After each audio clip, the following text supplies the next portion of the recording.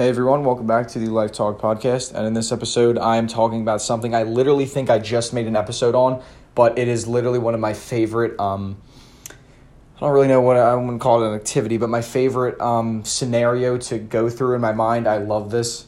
And I actually am bringing it up because I just saw a TikTok talking about this exact thing, like exactly. So if you didn't see that episode, which was a few episodes back, just a quick, this whole episode is probably going to be pretty quick because I've already explained it, but I want to, because again, this is literally like my favorite thing.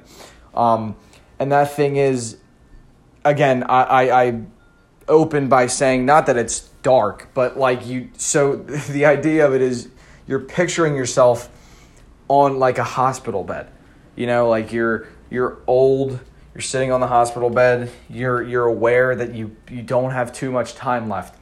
And he described it as, this guy I was watching, he described it a little more in detail. Like he said, like your granddaughter walks in, and I can't remember what she said, but he was just saying, like what I would do to be in your place right now, obviously, because the person would want more time. They'd want to be a child again. Stuff like that. But then that's not where it ends, because like I like to imagine, that it worked, because I am obviously not in that spot right now.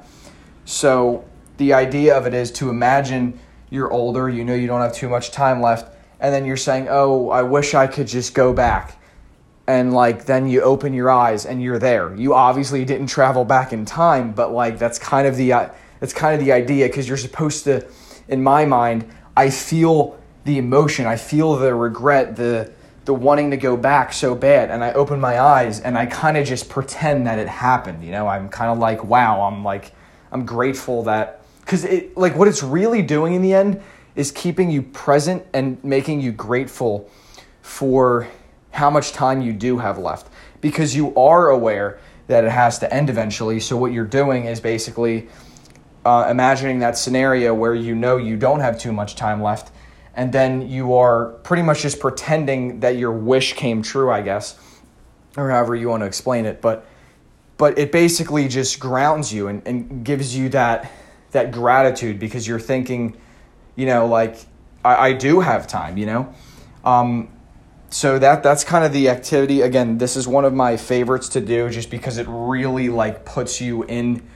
like this just puts me in a total gratitude mood, to really just soak up everything. Because when people say enjoy the small things, for some people that's easier than others. I've described before how much I strive to be grateful, but sometimes I can't. It's not me being like spoiled or something. It's just genuinely like I feel myself like purposely trying to force myself to feel grateful. Like I want to, I seriously do, but sometimes I just like, it's weird. It's like I just feel like I should be more grateful than I am.